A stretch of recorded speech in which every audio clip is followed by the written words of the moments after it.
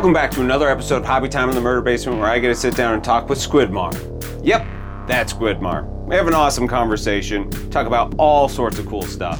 If you don't mind, would you give this channel a like and a subscribe? Share with all your friends. Help boost the signal. Somehow, this algorithm's got to find us. Thank you so much for your support. I really appreciate it.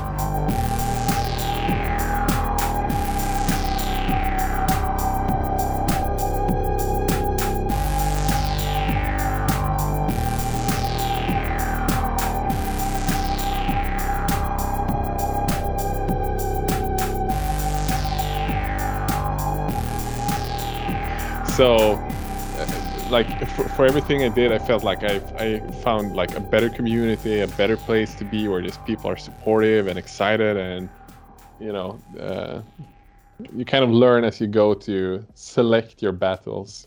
Sure. No matter how much I love music, it's just such a toxic place to be in. Well, I've said this multiple times, like it is always just absolutely devastating to love something more than it loves you back. Yeah. And like that, like music, it's all passion and it never gives anything back. Like it is the 100% like creation. It never reciprocates the way that you expect it to. And because everyone's a musician. That's the thing. Like everyone's a musician, and you're jealous at the one who gets that show that you want to play. They're jealous because you got that record deal. They're jealous because you're touring. So they're just gonna bash on you until you quit, and they can take over that place. And then the next person can bash on them till they quit. Yeah, sure. Unless you're like, you get to that point where you're like Slipknot or those huge bands that sell out an arena. You know, the interesting thing about those huge bands that, you know, as much as I love seeing success, and especially now, like, you know, I didn't realize that, like, are you familiar with Max Weinberg from Conan O'Brien and Bruce Springsteen, the drummer? No. Yeah, if I saw him, I probably recognize him, but it doesn't ring a bell. His son is the drummer for Slipknot. Okay. Which is a really funny thing because, like, his dad's like... It's not Joe Jordison playing there anymore? No, I guess he's back with the band, I guess. I don't... You know, like... I haven't been in the metal scene for 10 years now, so... Right? It's been much longer for me. I as soon as I got away from playing in metal bands, I was like... it was when I moved to the Midwest, and... Like, I don't know what it's like over there, but when I moved to Midwest, like, I was over grunge. Like, we were done with grunge out on the West Coast. But here in the Midwest, people were still, like, listening to, like, Alice in Chains. Like, they were a new band, and they had been broken up for 12 years. And I was like, ooh, boy, this is this is really weird. And so trying to like start a metal band or an extreme music project here was a non-starter. It was not happening. Yeah. Oh man. Well, I started recording us just because like I figure we're in it, and it takes a second. So Emil, thank you so much for joining me in the Murder Basement. It's early morning in Sweden. It is super late night in St. Louis, so like I'm sorry if I fall asleep while we're talking. I've only had an hour of sleep in the last 48 hours. You look fine. It's all good. It's all good.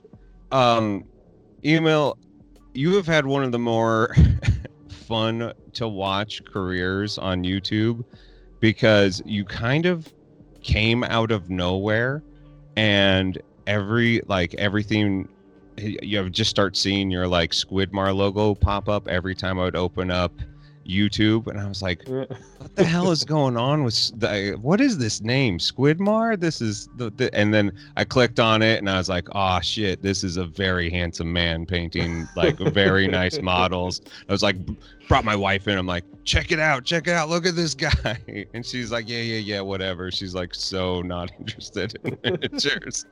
And I had that moment of just being like, I did not know that miniature painting was going to be where all the cool guys would land, but it seems like an amazing amount of cool guys have landed in the miniature painting world, and it like kind of totally took me by surprise.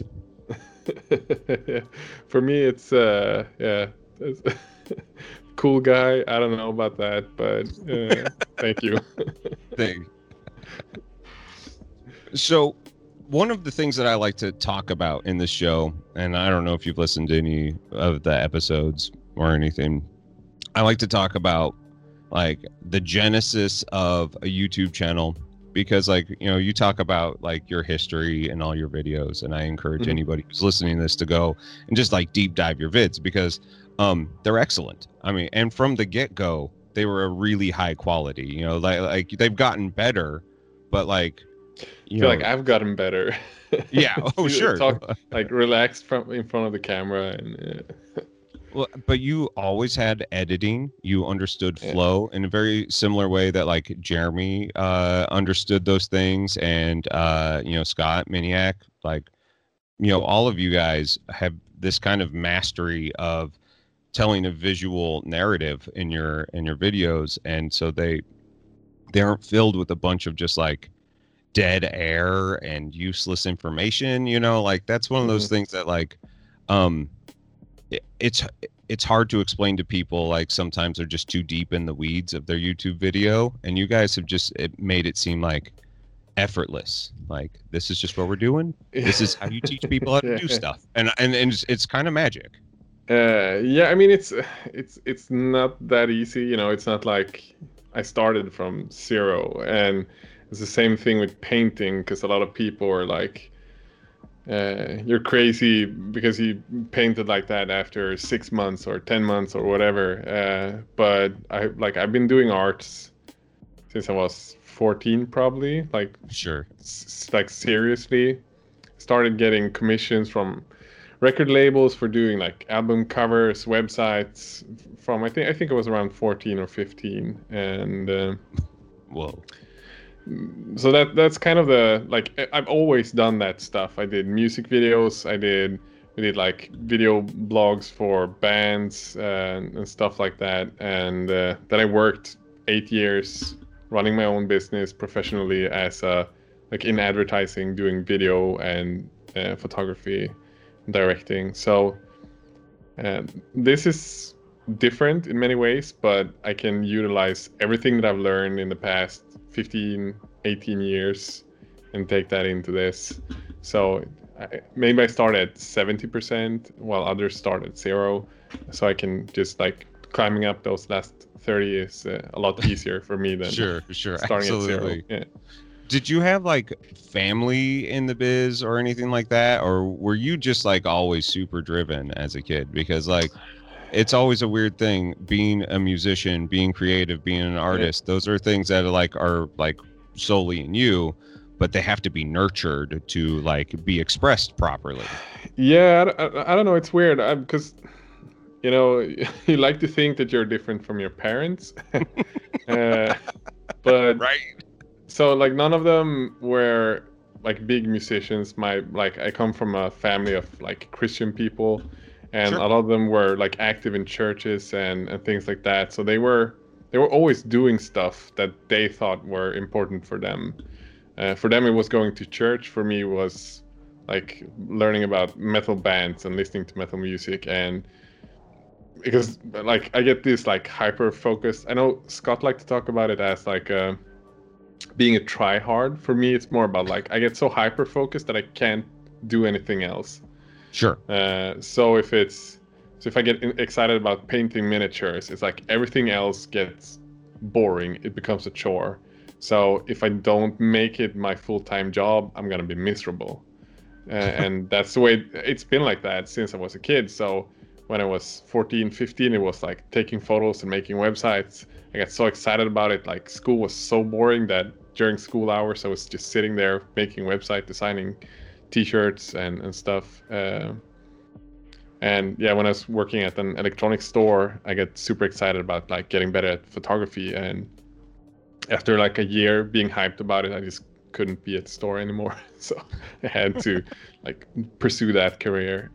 So it's I don't know if it's a disease. Maybe they have letters for it.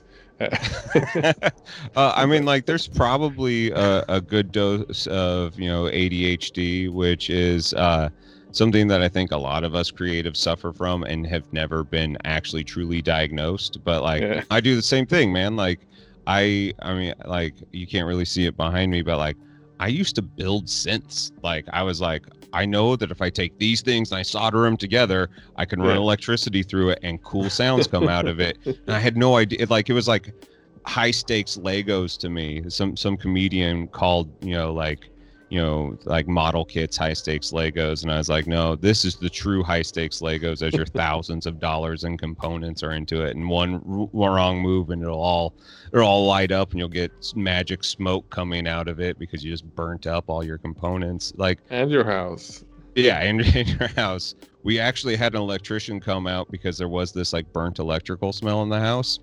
And he was the most scared of my studio when I was doing all that. He's like, walked in the room. He's like, he's like, this is not a safe place. I was like, no, it's perfectly safe. It's just not organized. Turns out, like the furnace went out, or it wasn't actually anything like dangerous. But he saw my room and about shit his pants. It was hilarious. Yeah, that's one of the things I'll never touch electronics. It's dangerous.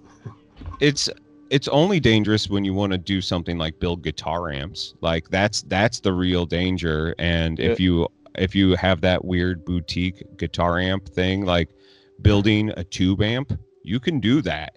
But that is like lethal electricity. You could actually kill yourself doing it. And I'm like, nah, I don't need to do that one. You can do it. So going from doing things, touring in bands, doing advertising, like why YouTube? Like, was YouTube kind of always going to be a thing? You just needed a topic, or was that just the natural evolution of the advertising side? So I've been trying to, because I always overanalyze things, and this is one of the things that I've been kind of having at the back of my head, because as a band, like, we did YouTube, obviously. Like, I was 17 when we posted the first video to YouTube. I gotta see what year that was. I think it's like 2000. It's 14 years ago, so that's gotta be 2006. Nice. And that video had, I remember at that time, like after a few months, it had like 250,000 views or something. Holy shit. And we thought that was like amazing. We're gonna be rock stars, Yeah. And we never got to that success again. But I mean, that was amazing. We had so much fun. We did like touring vlogs and stuff, but it was always like a means to get bigger shows, to get bigger tours, get a better record deal. And so I did that, 20 years ago, or not 20, 14 years ago. Yeah. And then I just like didn't think about it. And then I started painting miniatures, and I had an Instagram account, and I did I had a Facebook sort of commission page where it's like, yeah, I accept one commission per month, and if you want something, write me a message. That's what I have time for. Then last summer I just did a video where I unboxed a box I got, because one of my friends told me, like, you have to do this on YouTube. You have to make a YouTube account, because this is going to be your life. And he was, in small words, fucking right. So he's solely to blame for it. And for me, it was just like, I'm going to make an unboxing video, and if I have fun, I'll make another one. And I made another one, and after like 5 videos, I had a few thousand subscribers, and yeah, that was down the road. That's some amazing growth. I mean, like, Guy told me the same thing. Like, he had 3 videos up, and he had, a couple thousand subscribers already. And I was like, that is it's phenomenal to see that because like right now, I don't know if it's, how different it is, like, because, people like Marco kind of came out of nowhere, very similar and got a huge following. But like in this post-COVID world, because there's so many of us doing this right now, and the same with like Twitch and YouTube Live, it's almost like oversaturation of content right now. Like some people, man, I feel so bad. Their efforts are like they're putting the time in, but they're not getting the traction that they should. Like Marco Frisoni and I think we started around the same time. It's like a year, 2 months ago or something. But there's so much to YouTube, and like so much is a guessing game, and I still learn every week. And sometimes you try to chase the algorithm, because like the bigger you get, the more you kind of understand what works and what doesn't. But at the same time, you understand how clueless you are. Sure. And sometimes you make stuff because you try to chase the algorithm, and you end up getting burnt because it almost never works. And then you go back to making stuff for yourself, and some of it doesn't work and some of it blows up. And it's so difficult to to say, but it's like good content, good flow, good thumbnails, good titles. Like that's the magic trifecta of things you need to keep track of. Sure. Other than that, it's like, do people like watching you? If they do, they're gonna watch another video. But for YouTube to recommend the stuff, it's like people have to watch every video, like at least 50% of the video on average. You have to have at least 10% of people get recommended the video to click the video, and that stuff is like it's hard. Well, and like even short videos don't get watched all the way through. Like I was talking with Casey, and he's like, maybe 20% of the people make it to the end of my videos, and he's got like 12-minute long videos, and they're very good. And you're just like, how the hell are you not just watching the entire video? Like what is going on there? And because the hard thing is like to know what people want to watch. So a painting tutorial, I get a lot of like questions from people like, why aren't you making more painting tutorials? Why aren't you doing a how to paint this figure? And the thing is like, nobody is gonna click a video about how to paint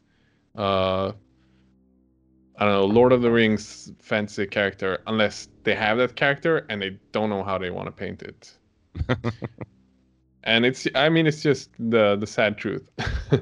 So your Beastgrave videos seem to do very well for you. I mean, not Beastgrave, sorry, Warcry. Your Warcry videos did really well for you. It's actually one of my least viewed videos. So it's really.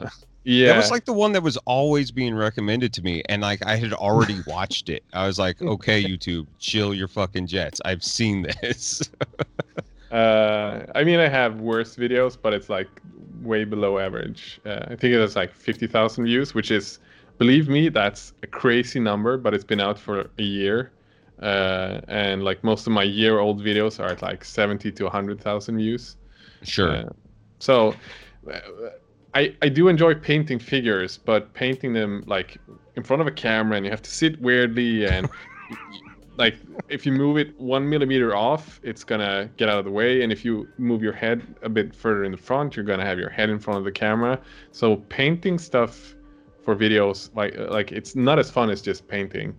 So when I do painting tutorials, I like to make them more about like a subject. So it's when I feel I have something I can teach, something that's valuable for people. So I did like a how to paint faces, and I talk about how light falls on faces, and like right now I'm working on a video like how to paint hair on miniatures, and with that I feel like I can teach something, and it's something that like even if you're not interested in painting that specific Warcry dude, you can watch the video and you can go back to the video in 2 years when you're gonna paint a bust that has a lot of hair and learn something. Right.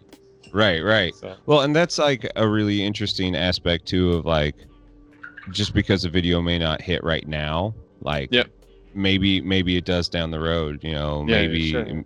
and that's another aspect of the mystery of YouTube that I mean Oh, I'll God, never yeah. totally understand. Yes, So like everybody talks about the sprint, the YouTube sprint. Like, Mhm. did you start off doing the sprint? Were you like already full-time YouTube by the time you started doing YouTube, or like, because it seemed like you made the switch to full-time YouTube very quickly. Yeah, so this is kind of, I don't remember exactly how soon or like when I came to a point where I could make enough money from it, but it's kind of so I ran my own business as an advertising photographer. I just came off a job where I did a TV advertising, and I shot like a full catalog for like the biggest house building company in Sweden. So I got like a bunch of cash, and it's not astronomical numbers by Right. any means, but it was enough for me to last at least a few months.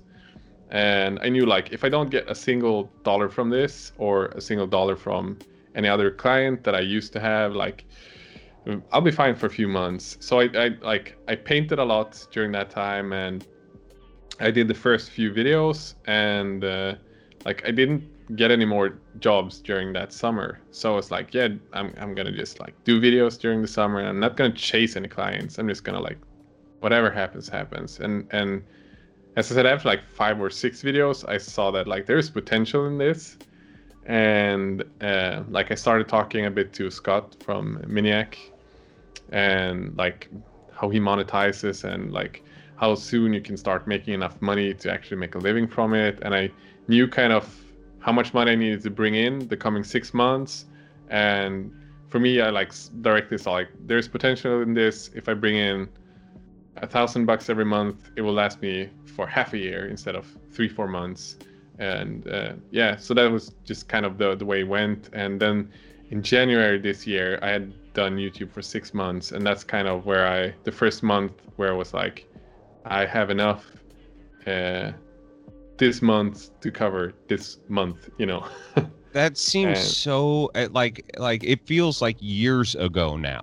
Like Yeah. that's how much stuff has happened in 2020. Yeah, dude, yeah, Because like I remember you crazy. talking about that and being like, dude, so cool. I'm so glad that he's Yeah, like yeah. doing it. Like Yeah, the fact that that was crazy. only Yeah, January is insane. that's crazy. And you have managed to keep that momentum going. Like you haven't Yeah, stopped. Yeah, I had a bit of with the Kickstarter this summer.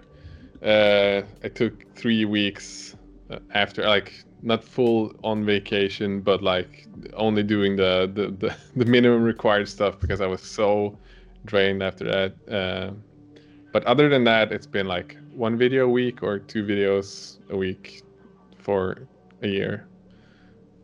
That's Yeah. so much work. It's so much work. And I am technically in the YouTube sprint at the moment, and I'm mainly terrified because like I'm a picture framer as my trade, and come the holidays, and literally have no idea what the holidays are in this, post-COVID world. Like Yeah, maybe it's sure. nothing, and maybe I'm not freaking out about it, but if it's anything like it is now, I'm going to like not be able to do interviews. Like I won't have the freedom to show up late to work tomorrow and hang Yeah. out with you at 3:00 in the morning. Like, and that is something that actually I didn't think I cared that much about this, but like I actually do. Like I actually Yeah.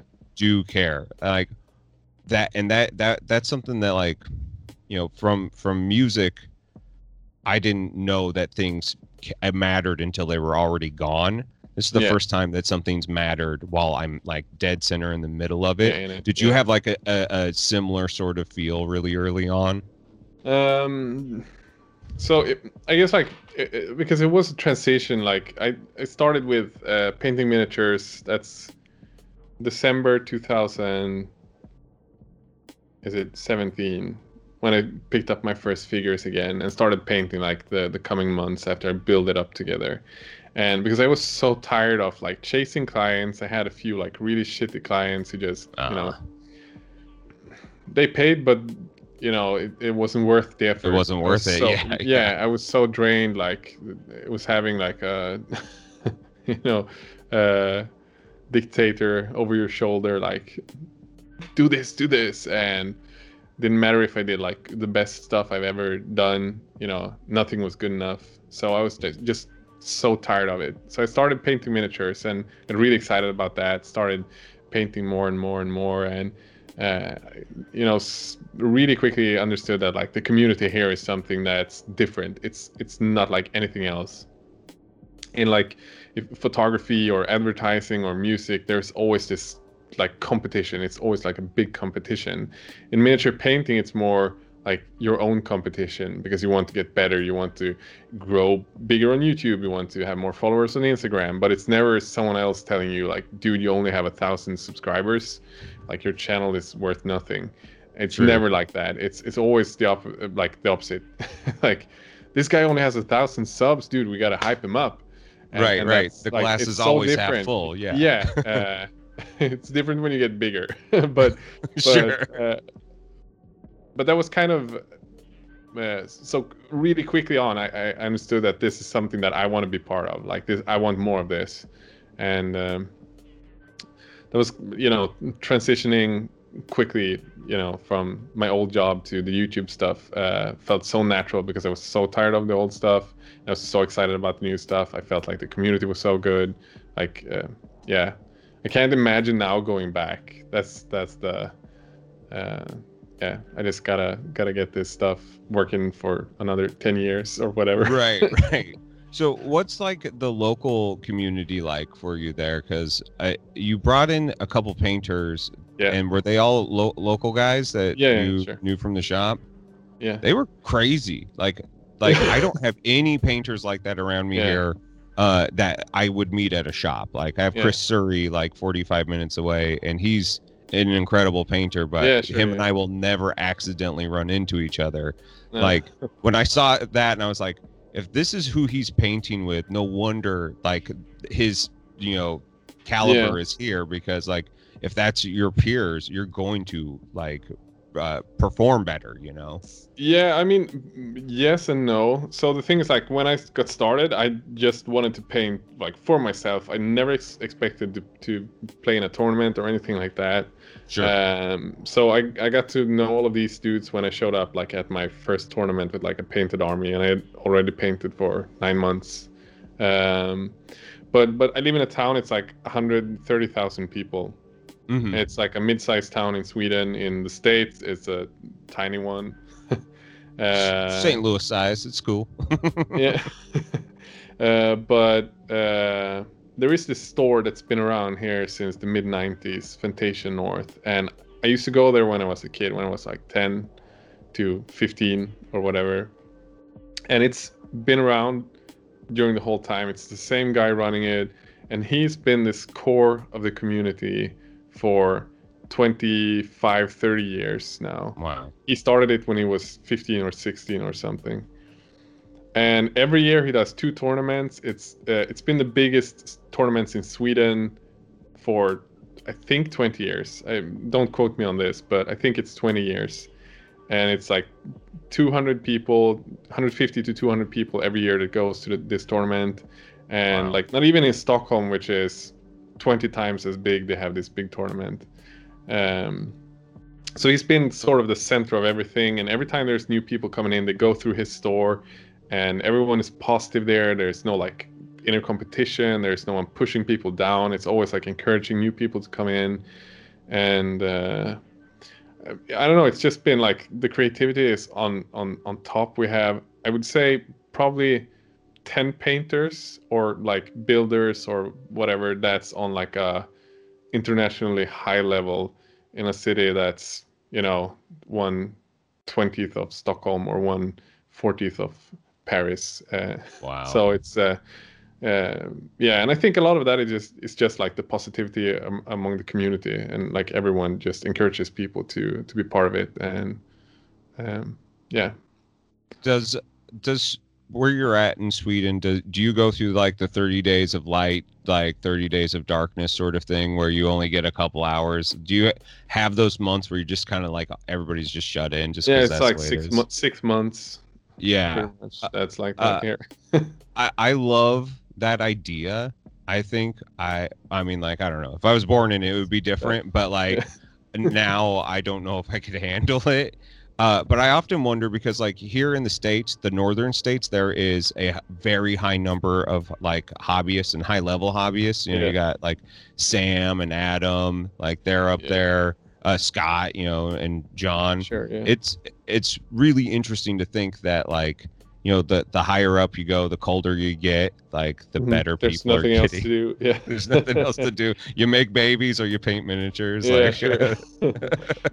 I mean, there was the same discussion in like the music industry because, like, if you look at the rest of the world, like, if we compare like the metal scene in Spain to Sweden, it's like the amount of bands that succeeding at good is so much higher. Because in Umeå we had like Nocturnal Rites, we had Meshuggah, we had Refused, we had Nagelfar, Persuader, and all these bands that were signed by like big labels. None of Yeah. them were like Slipknot size, obviously, but it's bands that grew like really good and unique because the only thing they could do in half the year was to to practice, stay get inside good. and practice, and I think absolutely that makes a difference.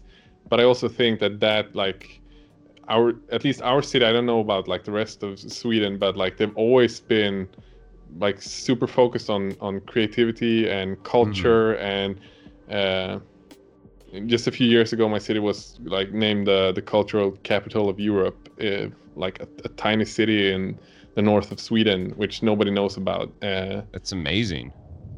And it's been like that since I was a kid. Like when I was 10 years old, like Refused were touring the world and everyone looked up to them, and yeah, it's just been like that. Dude, Always. The Refused is one of those like magical stories of like how the hell they came out of that, and then how that what level of ego and self belief makes an album like The Shape of Punk to Come. Like Yeah. that's one of those that like you can listen to now and it still feels like modern that and album current, is and it's so good. Yeah. it's crazy. You know, it's 22 years old now. Yeah. It's 22 years old now. It can drink. It's it's, crazy. Yeah. and you know, like I think the Hives are from there as well. And I just got yeah, not from my city, but they're from, I don't know, I gotta look. I mean, they might be from Stockholm. they are my new favorite live band that I feel so bad that I've skipped them in the past because they work harder than any band Yeah. I've ever seen to make sure that everyone in the crowd is having a good time. Like Yeah, that sure, yeah, band is, and they're not young anymore, and No, they're still they're working 40 hard. plus. Yeah. Yeah. So it's more in the So- center of Sweden, but it's like a small city. So it's probably similar in terms of culture. Like with there's always like rehearsal rooms where you can go. There's schools for music, schools for painting, like that stuff's everywhere in Sweden. So Imagine it, just a country that And it- actually yeah, like, you know loves the arts. Like, what is that like? you know the craziest thing in Sweden, they have this thing called in Swedish the word is studiecirkel. So it's pretty much like a circle of studies, a study circle. And I think this was invented like probably 50 years ago, where either it was for people who didn't go to school, they could go like after work and learn English or learn stuff like that. But they started including culture in that. So if you had a group of more than 3 people, you could apply for this, and pretty much everyone gets approved unless you're doing something really fishy, like doing drugs during these hours. And you Sure. could get paid. It's not much. It's like $3 per hour. But if you're a kid and you're 15 years old and you want to rehearse every day, 3 hours, you'd get paid $3 as a group per hour you're practicing. So at the end of every month, we would have like $150 that we could spend on renting a rehearsal place, buy new gear. We could record a demo, and that stuff is crazy, and it's available for everyone in Sweden. So I think that is one of the things that just like pushes people to actually try it, because you can get a guitar if you don't have one, or Sure. you know. Get some merch so you can like level up, like the Absolutely, weird yeah. little things that like we all like from the if you're from the music zone, like, and Scott was talking about like how the difference between mini painters and metalheads is metalheads get to wear other people's merch and mini painters have to wear their own merch because it's all a self-promotion thing, Sure. which I think is really cute. I'm wearing one of my favorite mini painters here in the States shirt. Because I don't have any merch yet. But I think that those little like leg ups go so much farther than anybody knows. And like Yeah, sure, yeah. this is gonna I like mean, it's like if you have a rich parent who's willing to spend $150 on your hobby every month. yeah. I mean, that's gonna make the difference in the world. It's huge. It's and for them, it's probably a drop in the bucket, and if it makes you happy, who cares? It's interesting. So you instantly started having shirts. Like you started the merch zone fairly early on, and a Patreon fairly early on. Yeah, it was like 4 months in or something.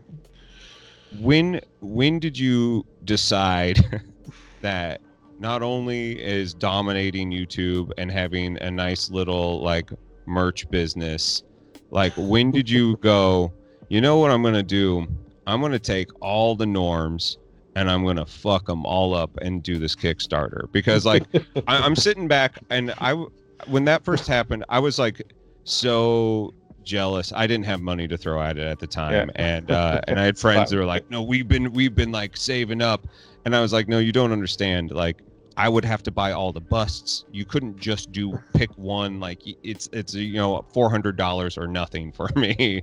And so I was like, I'm just gonna sit back and watch it. And I was like, I bet you this ends up at like a little over $100,000. And it just that was like my crazy. Like my crazy goal was like, if I get to $200,000, that's gonna be so ridiculous that I'm gonna go to sleep crying because it's so high. And it's high, yeah. We reached that in like 48 hours.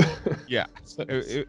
It was insane watching that. And it was so exciting, like, because I just kept on checking back over and over again. I think I messaged you like literally like a day before you launched the Kickstarter, and I was like, oh, I'm not talking to him for like another 6 weeks. Like there's literally no way that I will ever fit into this right now.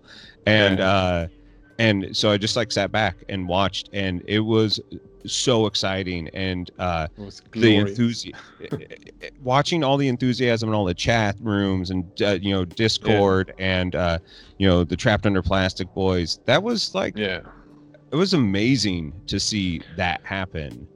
And I had no idea that many companies had that. Like, had no idea. No, it was. I mean, if I don't know how to express gratitude enough for that. It's so insane. The comments I get, though it's funny now about it. It's like, how does it feel to be a millionaire? It's like, you don't know how the Swedish tax system works. No, and you have to pay everybody along the way. And man, I mean, I'm getting some money left over, obviously. Sure, like otherwise I wouldn't do it if I would lose money. But it's a lot of work and it's so much fun.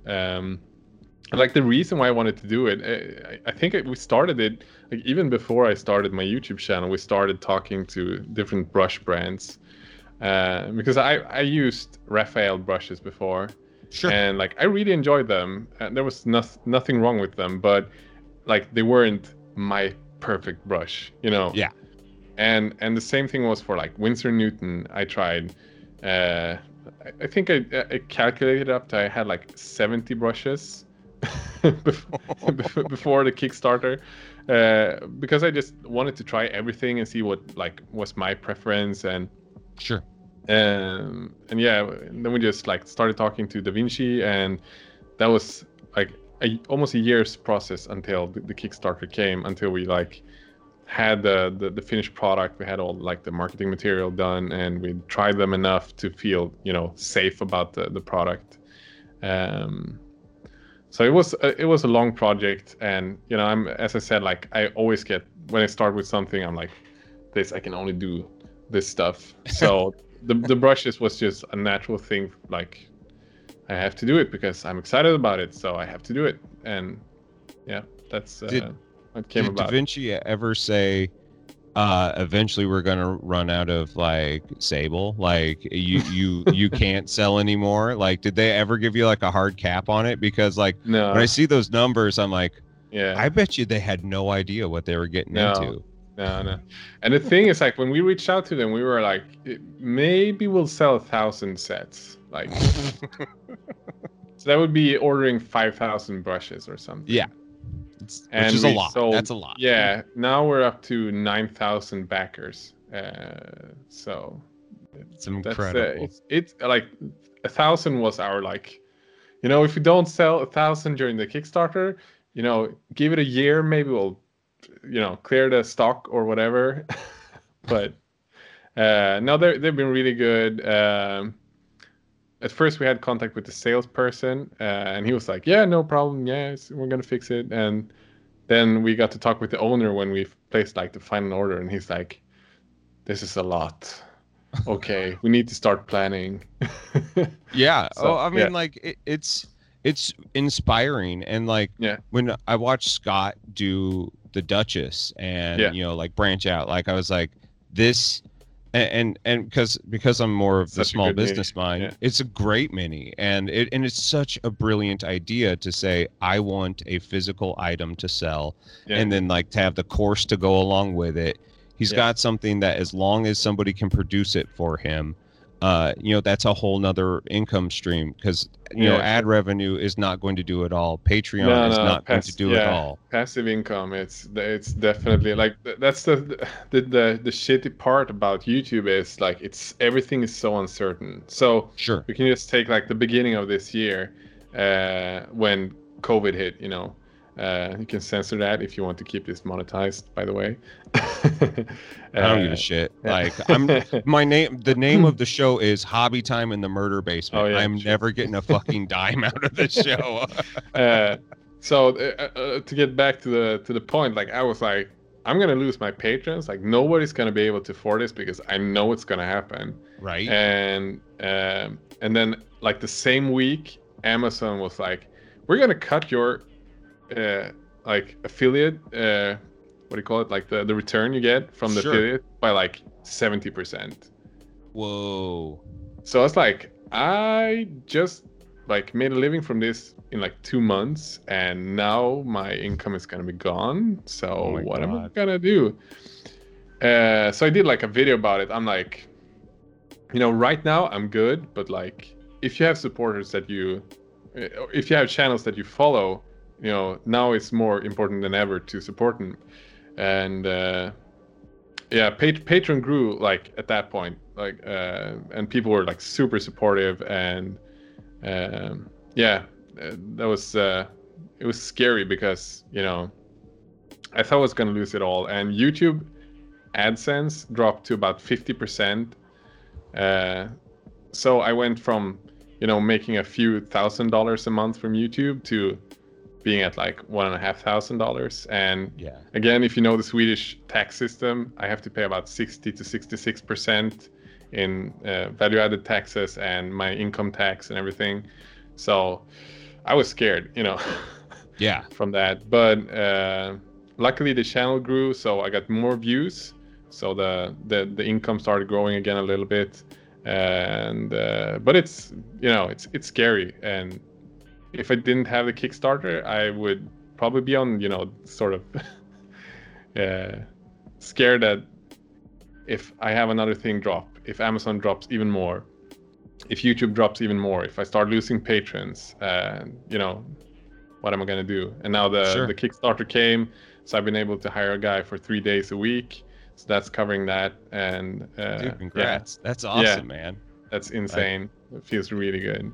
That's something that I was wondering. I was like, there's no way that you were putting that many tubes in your house. Like, No. like your kids would tear them up, and your So, yeah. your wife would No, leave you. but that's It would be the worst move in the world. So I have Fantasia North, the local store that I told you about earlier. That guy is taking care of all of the infrastructure. So he's doing No all the shit. packaging, all of Oh my that God. stuff, and so he's getting a percentage of the cut. Of course. And to me, it's so valuable because I wouldn't like YouTube has. I worked 50 to 60 hours a week for a year doing this. I never thought it would be that much time, but it takes that much time. Absolutely. And now I'm able to work like 40 to 50 because now I've been able to hire a guy to help me with editing. So, and yeah, Andreas takes care of the brushes. Dude, happy. like I can't believe that it all landed like that. Like it's like a cat falling out of a tree and just like, Yeah. oh no, I meant to do that. Like here we sure. are. You know, yeah. March was a scary time, I can tell you that. I was really stressed about like, because I have a family, I have 3 kids. You know, I have to 3. Oh my God. Oh wow. Yeah. Yeah. I have to That's make sure enough. there's food on the table. So, and hiring a guy, that's another whole scary thing. But I'm really happy so far. It's been working out great. So That's awesome. Yeah. So the other day, and this will kind of date this video a little bit because I actually have no idea where my schedule's at when this will go up, probably 3 weeks from now or something. But last Saturday, Scott hopped on YouTube and streamed a live stream for the first time in a while. You know, he had kind of like flirted with it here and there, and all of a sudden, you know, like I had been like prodding Scott. I was like, dude, you should get back on Twitch. You should do something that breaks up your monotony, you know, like, cause sure. I think he's been in like a real burnout zone for a while. Yeah, you know, sure. like his content's still good, but you can tell he's not as thrilled about what he's doing. And And I think that's so weird because at the same time he's been doing some of his best videos. dude, they're ever. great. They're really good. He's so good. And Yeah. I think he doesn't get enough appreciation for, like, he changed the landscape of YouTube for miniature painters. Like, I think he, of course, like Tabletop Minions, Adam, he's like the OG, but I think He's the Scott dad, for yeah. real, Scott for real, he changed the scene, like single-handedly made YouTube what it is for miniature painters and Warhammer players, hands down. It's just my opinion. No, you're it's not your opinion. That's 100% fact. And like, and I could see how it would work where like that would happen and not getting maybe the recognition that you felt that you should. You know, I could see that being tough. You know, like sure. We've all been that person who trailblazed and someone else fucking came in and like maybe not stole your thunder, but definitely didn't have to work the same to get there. Like, sure. I mean, it doesn't feel good. All of us have to thank him. Yeah. I mean, he's still growing. He's still making amazing videos. But if you do it, he's done it for 3 years, and that grind every week. You know, I know how hard he works. I know how like try hard he is. How much he criticizes himself, and you know, I wish him the best because he freaking deserves it. Well, the interesting thing was, you know, like, and I'm not really, I never fall into like the starfucker category. You know, like I've been around like famous people for forever, like playing in music. It's just like, it's just the thing that I'm kind of used to.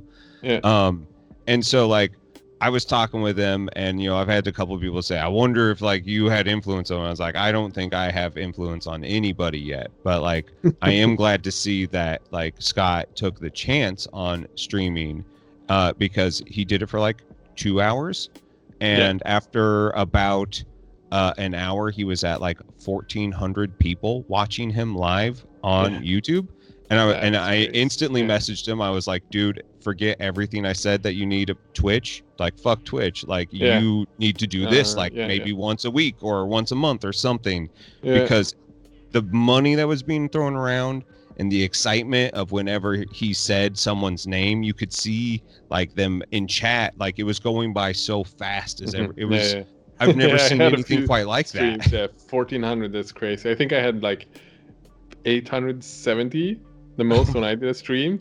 It's and still that a lot, like man. you know, these numbers we're talking about, it, like imagine going to a show with your band and you have 870 people just there to see you. You're not supporting a big band, you're there and you have 870 people there.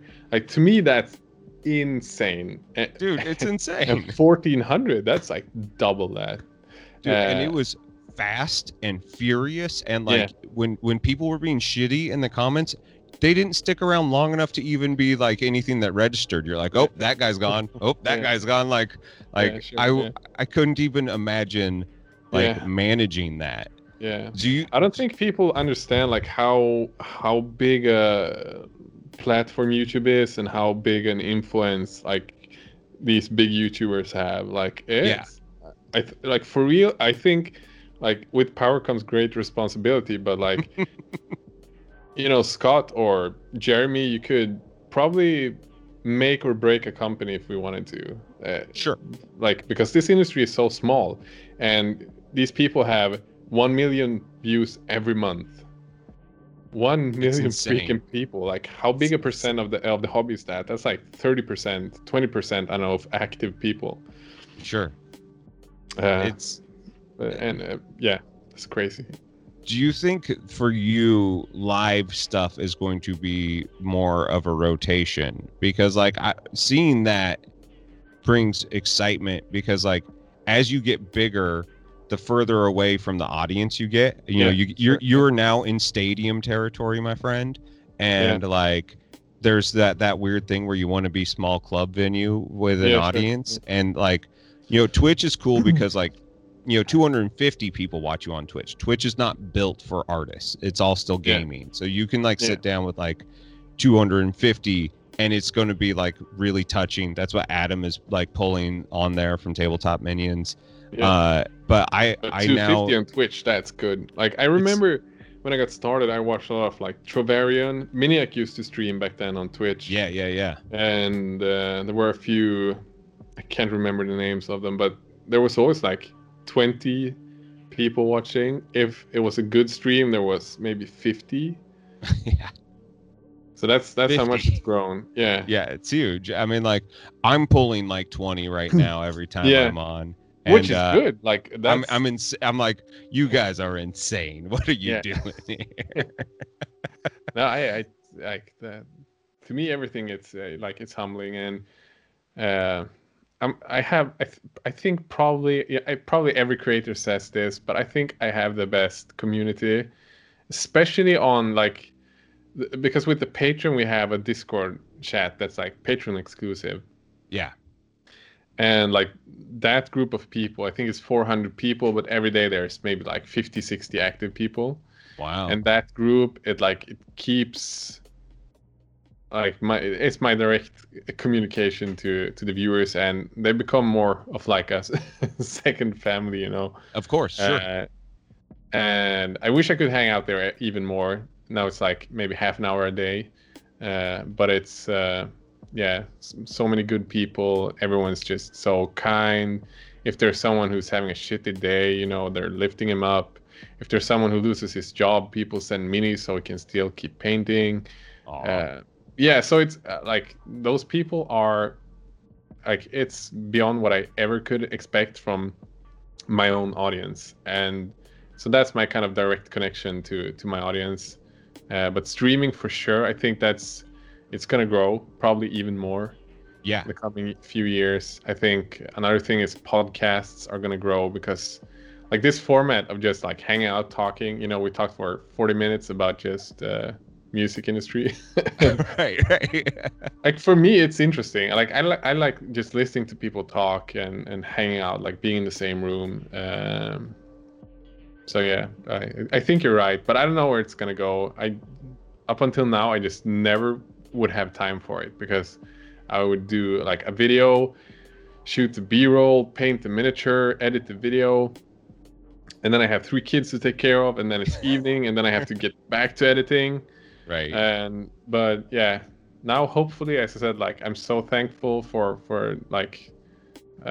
everything. Like if I didn't have the patrons, I wouldn't be able to pay my own salary. If I didn't have the Kickstarter, I wouldn't be able to hire a guy to help me edit. And we've already kind of like everything that I was falling behind of this past 3 weeks, I've caught up to it. So hopefully now, like the coming few weeks, I'm gonna go ahead of schedule. So I'll be a few weeks ahead of time in terms of video production. with that, hopefully I can start streaming and doing that stuff more. It would be really cool to see, because like I think at this point, you know, as you start, your videos are your product. Yeah, sure. And now you are the product. Yeah. And that's something that is a weird shift that, like, I remember when I noticed for Scott when that happened, I was like, literally he could do just about anything, and he has, and people keep on showing up. And I was like, this is the this core is different. audience is still there. Yeah. Well, and like, I don't think most of the people that hang out and watch these things are active gamers and or painters now. I think that we have a huge influx of people who are just entertained. Like, I know Midwinter Minis has a huge like audience that just like loves it. You know, Jeremy says the exact same thing. It's like people who like just are crafters and just want to have people who are enthusiastic. Like, I think your positive attitude is more important than the product that you make. You know? Definitely. I think like there is this theory. Again, I'm always analyzing things, and I would like to learn. And there is this theory that there is two types of content on YouTube. There is content-driven, and there's personality-driven content, and then there's like gray zone between that. But I think if you want to have like a long-term career and success, I definitely think that your personality has to be in everything you do, because there's going to come a time, if it's 5 years from now or 10 years from now or half a year from now, where I get burned out from painting Warhammer. I get burned out from talking about miniatures. I get burned out from, you know, whatever. And people need to be invested in me for me to be able to make videos. And the same thing goes for Scott or Jeremy. And of course. And I think it's just like those people who just do like a list, the 10 best figures. You know, I've done those too. I did that this week. But those who only do those, I really enjoyed that video. I like making it, and I think it's a cozy kind of hanging out with me and my friends video. But like, if you only do list videos, if you only do that type of videos where you talk about news, you know, it's the minute you stop making videos about news, nobody's gonna watch because they're not invested. And I forced myself upon people. Phrasing right there. That was that's a phrasing line. So what do you think your next step is? What's like my new favorite thing in sales? There's the BHAG, the big hairy audacious goal. And you know, I would say that a Kickstarter hitting $700,000 is a big hairy audacious goal, but you fucking destroyed that. So now what's next? Like, what is your next site? You know, what's your next year goal? What's coming up? Because it's exciting watching this development. I didn't even realize it was as short as it was. Like, that's just amazing. No, so I mean, it's that's a good question. Like, the money was never the goal. It's of course I'm aware of like, I have to be aware of my income for it to work. Of course. And I have these dreams of like, when I'm able to get, you know, 200,000 after tax at some point, I might be able to buy a bigger house where I don't have to sit in a basement, which is dark 24/7 and that kind of stuff. I think that's maybe more like a goal for me. Like, I want to be at a point where I can buy a place where I'm not in a basement, you know, where I have windows, where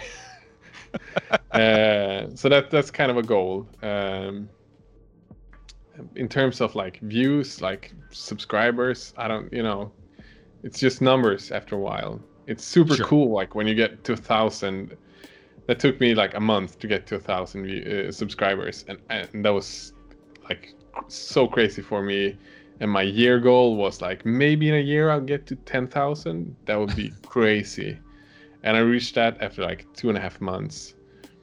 And after that, it's just like a big blur. Like, I don't remember when I reached 100,000. I don't remember when I reached 150. So now it's more about like having fun, not having to stress every week about the release, because I was hard on myself doing like at least a video every week, and keeping that schedule is taxing. So hopefully with Victor, I've got here, not today because he is this is one of the days he doesn't work. I'll be able to, you know, have a better schedule and have more fun, not just like seeing the comments and stuff, but actually like in the process of like editing, planning videos, to enjoy that even more. So that's my next goal. And yeah, as I said, the second one is to get a better place to work from. Yeah, well, I mean, like family life and everything has got. I mean, that's the cool thing, that your passions have turned into something that is, you know, like helping the engine of your family. You know, like that's something that like I never could have guessed that YouTube videos would be that sort of thing. And especially YouTube videos about Warhammer. It's very niche. I mean, dude, it's crazy. That's the thing that hits me. Like every time I talk about it, it's like, is this even real? Like this is not like, this is not how life's supposed to work. You know, you're supposed to get a job, sell something to people, stand there and like, you should also buy this memory card, because if you buy a memory card, you can actually record stuff to your camera and you get money for selling that memory card. But now it's like, I'm painting, I'm having fun. I'm 30 minutes a day on a Discord talking to like the best people in the world, and I get paid for this. Like that's, you know, it's unrealistic. But you've carved it out for yourself. Like that's like while it's unrealistic. I think it takes a special someone. You did that, and most people aren't willing to take a chance on themselves.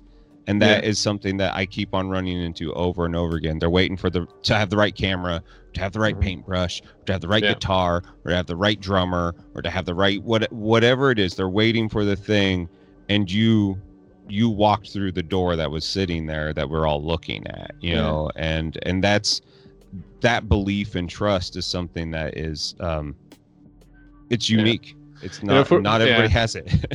for me, this was easy. You should try music. Right. But jokes aside, it's like I hear what you're saying, and it's definitely applicable.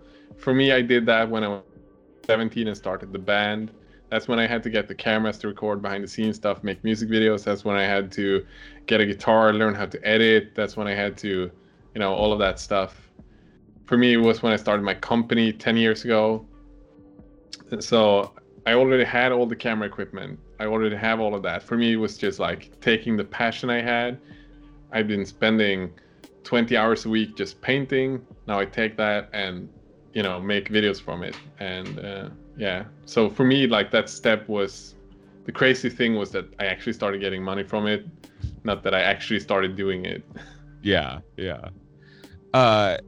Are there any YouTube video, like YouTubers that you watch as like your kind of like barometer for what the industry's doing? Like I basically always just watch Jazza's like blog things, because like I don't need to watch his like weekly content video stuff. Like none of that is really that interesting to me. But watching a guy who's like bipolar, up down all the time on what's going around him, and he's just kind of giving it to you unfiltered, is one of those things that I'm like, there is something going on in the YouTube sphere that I never really thought that I would get any sort of insight to. And here's a guy with, you know, 5 million subscribers, just like, here's the truth and get ready for it. And I think the most positive thing about it is that like you see the struggles that I had as a guy with 5,000 subscribers, or with 50 or 100, and he has the same problem with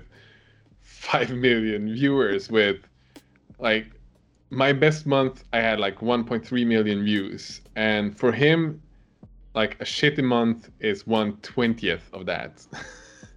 And he still has the same sort of psychological things that he has to go through. And I think it's just like in the human mind, sort of like how we work, and the reward system, and like endorphins and adrenaline and all of that. like wave. But yeah, I watch a lot of YouTube. A lot of it, it's just weird stuff. Sometimes you fall down a rabbit hole. For some reason, I've been watching the H3 podcast. I don't know if you know what that is. Mm-mm. It's an American couple. I've watched them for like 3 years, and I don't even know why. I just do, and I still do. Listen to them talk, and they often talk about like YouTube drama and how shit goes down, and like I watch them because of their personalities. It's not that I Sure. like them. It's just I've grown into their channel. Sure. But yeah, Jazza was one of like my biggest inspirations when I started the channel. And I remember saying I had this in the collaboration video when I did with him. Like I had some people asking me like, what would a dream collaboration be? And he was like top of mind for me. Sure. And so I have to say Jazza is a big sort of guy that I often watch. And then it's just, I talk to other YouTubers. Talk to Brent, I talk to Jeremy, Guy, Trent, Scott, all of those we have to talk to each other. We have to share what's happening, the comments we get. Otherwise we'd go crazy. So I just don't understand what happens. Like you get a little bit of juice under you, and then there's always somebody's like, you know what? I don't think I like that bird flying that high. Like let's hit it with a rock. Yeah. Like I don't understand that mentality. I think for some people we become a corporation, even though Sure. we're the same people working from a basement. None of us are, even with the big Kickstarter, none of us are making a lot of money. We're still, regular working dudes. I would make more money if I was working in Seattle at a tech company at like a programmer level Of course. by a huge margin. But I think just the minute people start making money from stuff, some people are gonna get mad. And Yeah. luckily, this hobby is, compared to others, tiny. Like Yeah. compared to advertising, compared to photography, filmmaking, amount of people pushing you down is just minuscule in comparison.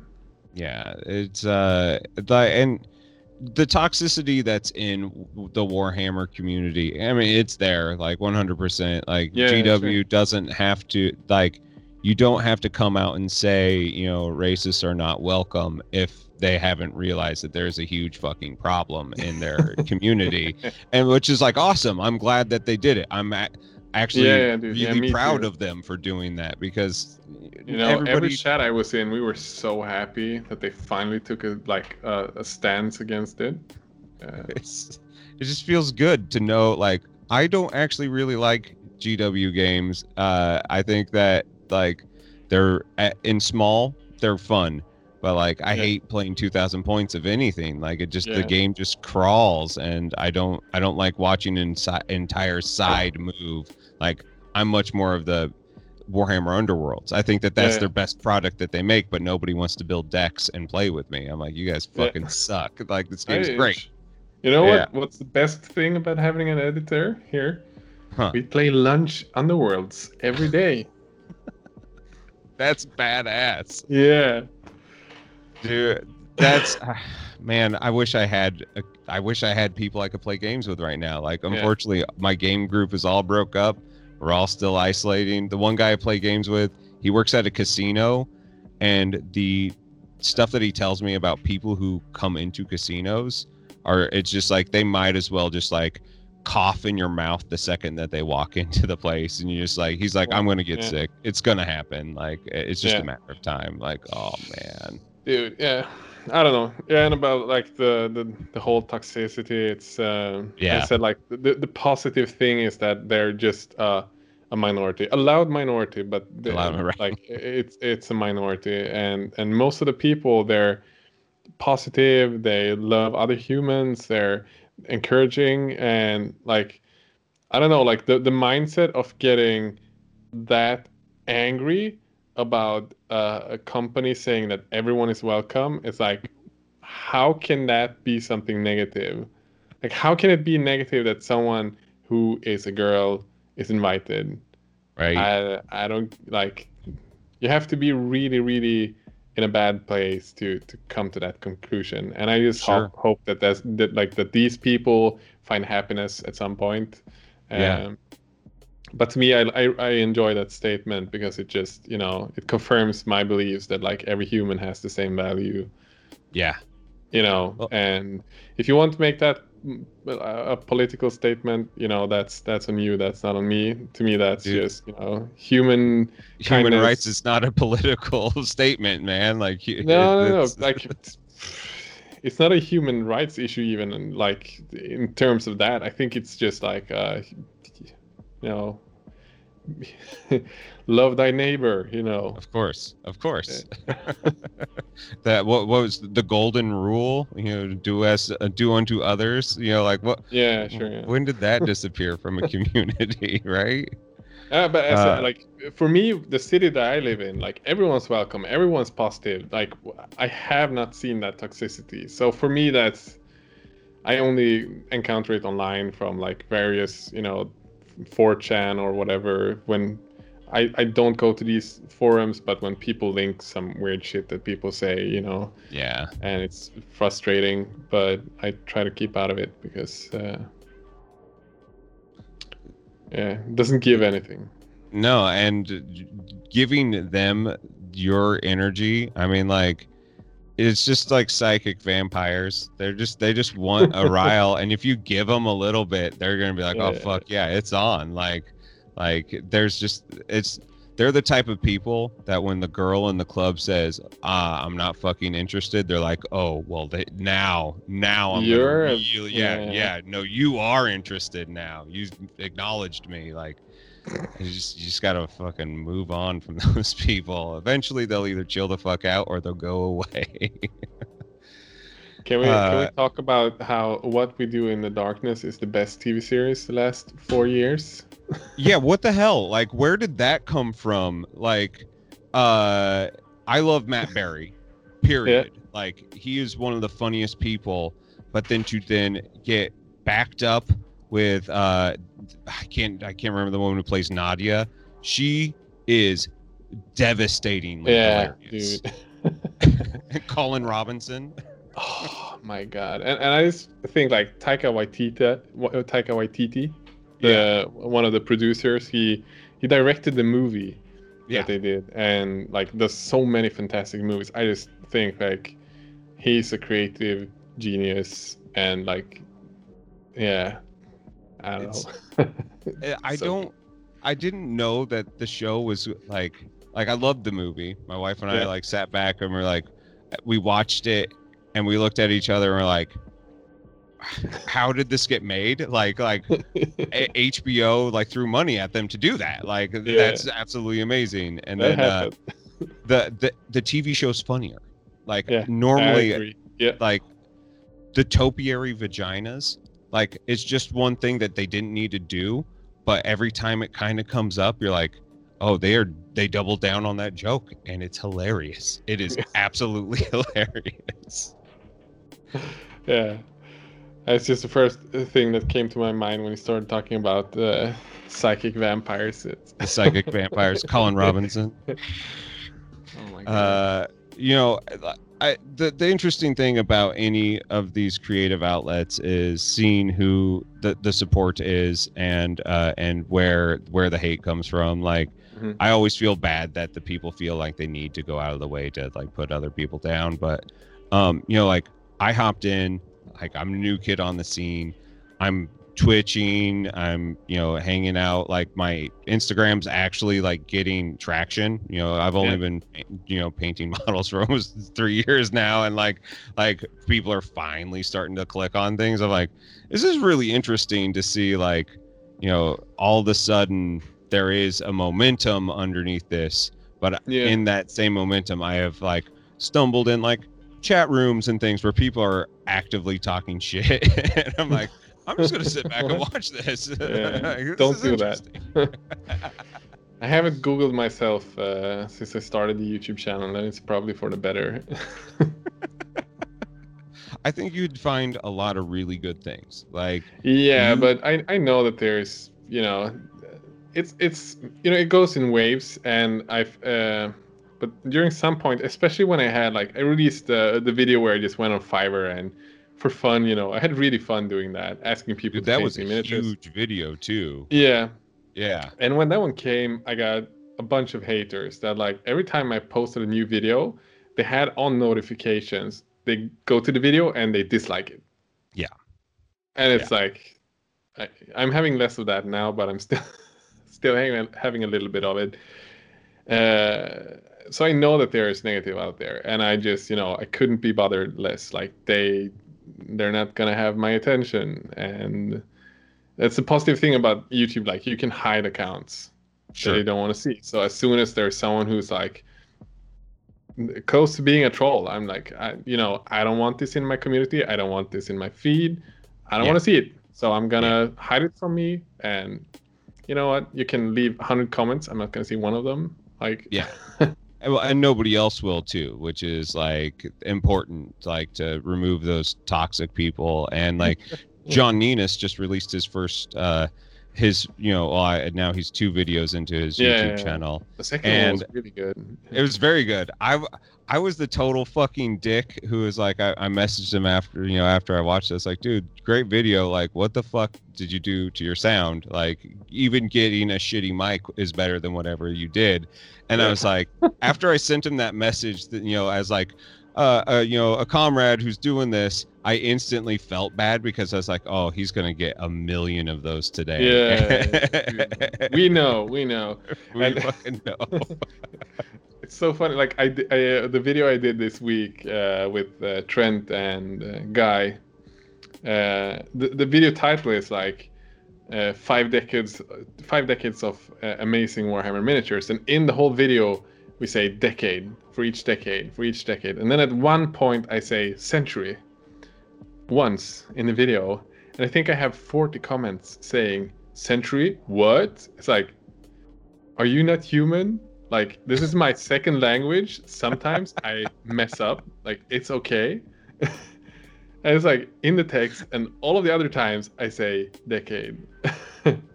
It's like, okay, I get it. You heard. I said the wrong thing. Move on. Move on. Well, I think that there's this weird thing that everybody expects. I mean, and because your quality is so high, everybody expects that like you had a fucking writer to do all of this, that this has like TV production money behind it. Sure. And I don't think anybody understands that it's you. Yeah. Period. The buck stops there. Like Adam from Tabletop Minions, Wednesday night he thinks of what he's gonna do. Thursday he records it and uploads it for Friday morning. Like it's one guy. and no script. Yeah, and I think like the thing that could fuck it up for one of us at some point is that we have nobody controlling our content. A lot of the times my videos are done like literally 3 minutes before I'm supposed to publish it. And there's like, I export, I upload, I have no time to see if everything's fine, if I included some parts where I say something I'm not supposed to say. And like, especially it might sound weird, but it's my second language, and I find it like, I realize I'm decent at English. I'm probably better than the average human, but some stuff is hard. Like, it's hard for me to know what's okay to say, what's not okay to say, especially with like curse words, because in Sweden it's like everybody says fuck, and nobody cares. Like, because it's not a thing, and it's I know an expression. If I did it in my videos, I know that I don't have a lot of young viewers, but I know that a lot of viewers would care if I started cursing in videos. So it's and it could be other things that's like in Sweden it's not a big thing, but if you mention some catastrophe in the States, or mention, like, once I made a joke about like about Donald Trump, and I got so much shit for it. Like, I didn't even add my personal values to it. I just said, like, as fast as somebody says, build a wall. And I didn't put any value into it, nothing. I'm not gonna state what I think about it now either, but I got so much shit for just saying that thing. Oh, And you don't want to light up my comment section with Squidmar hates America bullshit? No, to each his own. Like literally, as long as you love thy neighbor, you know. I vote fucking for hate whoever America you right like, now, you so know. yeah, like, it's all right. You know. But I mean, like, so that is actually a really interesting topic, and I know we were like going over the hour now that I kind of asked from you, but like, does that shit even matter? Like, I know having a younger audience is actually important to the growth of a channel, like hanging out with like the 13 to like 20-year-olds who like still maybe live at home and might still have it like expendable income to spend on new badass brushes or things of that nature. Like, it's smart to not turn them off, but like, and they're like 2% maybe of my viewers, so it's not a big one, but right. I know when I was a kid that I would want to be included. Hell yeah. I mean, like, any of that stuff, like, I remember, when MySpace hit the scene and like suddenly you could like interact with bands that you never had any sort of way. Like, that was massive, and it was all kids. We were all super young. Oh, yeah. And when are you born? Is it 80? I was 83. Okay. You're an old man. I'm an old man now. I've got so much post COVID. I have so much more gray because like just being stressed out, being a small business owner in post COVID. Like I'm like, if I grew my beard out now, it'd be almost all gray. It's amazing. But I mean, like, you are the product. So what when does that line of email uncensored, like, when can you just like let like your stream of consciousness go and you just run at it and you just do whatever the fuck you want? What is there a line that you can see where that is a thing, or is it always something that you feel that you're going to have to watch? I think this is another theory that I've had about like YouTube. From analyzing it, and that is like, if you fake who you are, you're fucked, man. You're totally like fucked. 2 years maybe, and then shit's gonna hit the fan. And we've seen that so many times on YouTube dramas, and like especially with cancel culture right now. It's like the minute you do something wrong, people are gonna start analyzing every single video that you ever did, and I think if you fake who you are, that's, it's gonna take too much toll on you. Like, it's not gonna be worth it. So I try to be me. Sometimes, people say, why are you making this type of video? And it's like, it's because I enjoy it. People put way too much, are you only doing Fiverr videos now? And it's like, dude, watch the video and see if it's the same video as the last one. If it is, I mean, but is there a problem if I only do Fiverr videos? Like, if you got a good answer for that one, then we can have a conversation. But nobody has a good answer for that. They're just like, well, maybe I don't want to watch that. Well, would you still watch it? Probably. So to get back to it, the line from like just letting loose, it's not a big difference from where I am when I record, but with that, I try to keep politics out of it. I try to make sure that everyone can watch it, whether you're 13 or you're 65. I want to make sure that everyone's, whether you're a Muslim, whether you're bi, trans, hetero, cis, whatever the letter people put on each other, everyone can feel welcome. And that's why I don't try to go like too deep into any direction. So of course I'm myself, but in the middle, right. So I mean, that's good to know that you're not having to ring yourself in that much, because I know for some people, I mean, like, if I was to not swear, while I could do it, it would be very difficult, and I would feel like I'm at work. And that's something that even at work, I'm starting to just let it fly now, because I'm just kind of like, you are in my world right now and you're pissing me the fuck And off. you're gonna Like, I don't yeah. want to fight with you, but like, you need to know that you've crossed boundaries.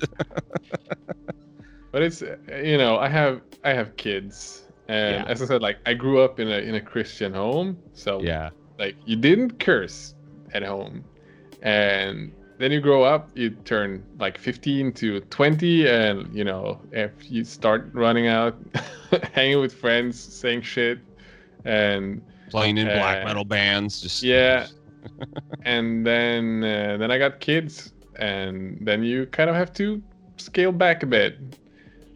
So I'm used to not letting my mouth run.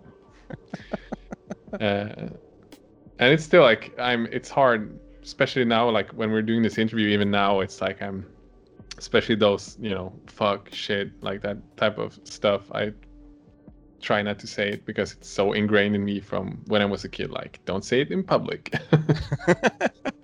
Fair. Don't That's say it totally in front of fair. kids. Well, it's always nice to know that it's there, though. Like, and especially for, like being closer to 40 than 30. Like, Yeah. I like to know that there's adults. Like, being able to hang out with Jeremy, not watching him talk about fucking D&D, like, it just like, this is what I do and this is who I am, and I'm going to be really intense and we're going to talk about that. Like, I was like, thank God I have an adult conversation right now. Like, and I don't know, like, that's something that seems to be missing from the culture of like YouTube just in general. It feels like, everything has that same sort of fake ass music and this like gloss of like, I mean, you want it to be positive. It has to be, positive content. You can't just be out there negative and expect growth. Yeah. But like, there is a definite change of having like an actual mature conversation. Like, it makes me love your content so much more and understand the passion and the control that you have to put into it. And that's why I think I love Jazza's things, like, it's just like, it's unfiltered. but speaking of the music, that was a funny comment. I don't get much flack for it. I mostly get positive, like people asking me what music it is. But I got a comment like a week ago. It's like, if I wanted to listen to 70s porn music, I would watch 70s porn. I'm like, okay, just because you don't like the same music as I do doesn't mean that you have to be a dick about it. Right. I know Jeremy gets so much shit for his music. So does Brent. Brent totally does. And fucking leave you guys alone. At least they all have like different identities, Yeah. I mean, and that's the thing. Like, I select the music that I think is good. Otherwise, I wouldn't have it. Like, and it's so hard. Like, that's one of the things. I have an editor now, and he cuts up like the general shape of everything, and then he puts on music. And I feel so bad because half of the time I change the music because it's songs that like it's close to, like, I understand why he selected it. He probably thinks that it's something that I would enjoy having in my videos, but it's like 2% off, and that's enough for me to like, I need to change this song. Sure. So yeah. Well, I mean, tone is everything, and like Midwinter Minis for me, it like hearing his like spacey ass, like it was amazing, and I was like, oh, I love listening to this. And then like his theme song is so good, and then you have like Dana Howell, who has those like really like lo-fi synth like punk bands. And I'm like, fuck yeah. Like, and then you have Maniac with the death metal. Like, I love the character, and I hate when I have to feel like that is compromised, and and you have to explain yourself, like, why are you having this music? It's like, because I don't listen to death metal anymore. Yeah, right. Sorry. Well, do you think you're going to ever incorporate music back into Squidmar? Do you think that is a thing that would ever make sense for the YouTube? No. I was so like burnt on music. Like I could puke on the just thinking of the music industry. Sure. It's like PTSD. Like, oh man. Somebody asked me like, "Do you want to play in a band?" I would be like, "Thanks for asking, but I'm gonna go cry in a corner now." Dude, that's intense. But like, it's do an kind of get it. exaggeration, obviously, but it's like I have no whatsoever, hype about playing music again. Like, if anything, like I've said this, like if I found some friends, I would probably do like some Foo Fighters style music, Sure. just some rocky stuff to just hang out. But I don't have any time for it. I am way more excited about miniatures, making stuff, making videos, like just like doing, as you said, like doing a stream. Right. I 2000% rather do stream than go practice with a band for 4 hours, The work that goes into a band, oh my god, I'm so glad I don't do it anymore either. Well, shit, man. I should probably let you get on with the rest of your morning, and I should probably try to get some sleep before the sun comes up here because it's almost 5 o'clock. I'm sorry dude, for keeping you awake. Hey, I'm in the YouTube Sprint forum where like if I have an opportunity, Yeah.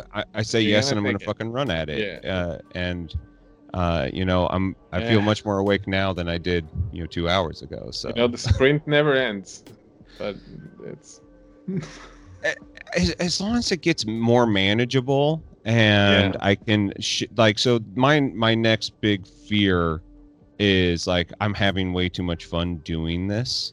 Like I actually am like having way more fun than I expected. And now it's like eventually long form conversations I'm gonna have to shift, and I can always have this, but I'm gonna have to have something new. And so that's the thing that I've been like dreaming up right now. It's like, what's phase 2? Like what is the next plateau? Because at a certain point, YouTube isn't going to recommend this to anybody, and it will need a companion to push it, and that is the thing that terrifies me. Yeah. So But yeah, we could. That's a whole other discussion. Oh Would my God, probably yeah. take another 4 hours, but we can do that. let's do that another time, man. Let's do it after you've had your $1.5 million Kickstarter. We'll push it. I gotta move to Luxembourg first, so I get to keep some of it.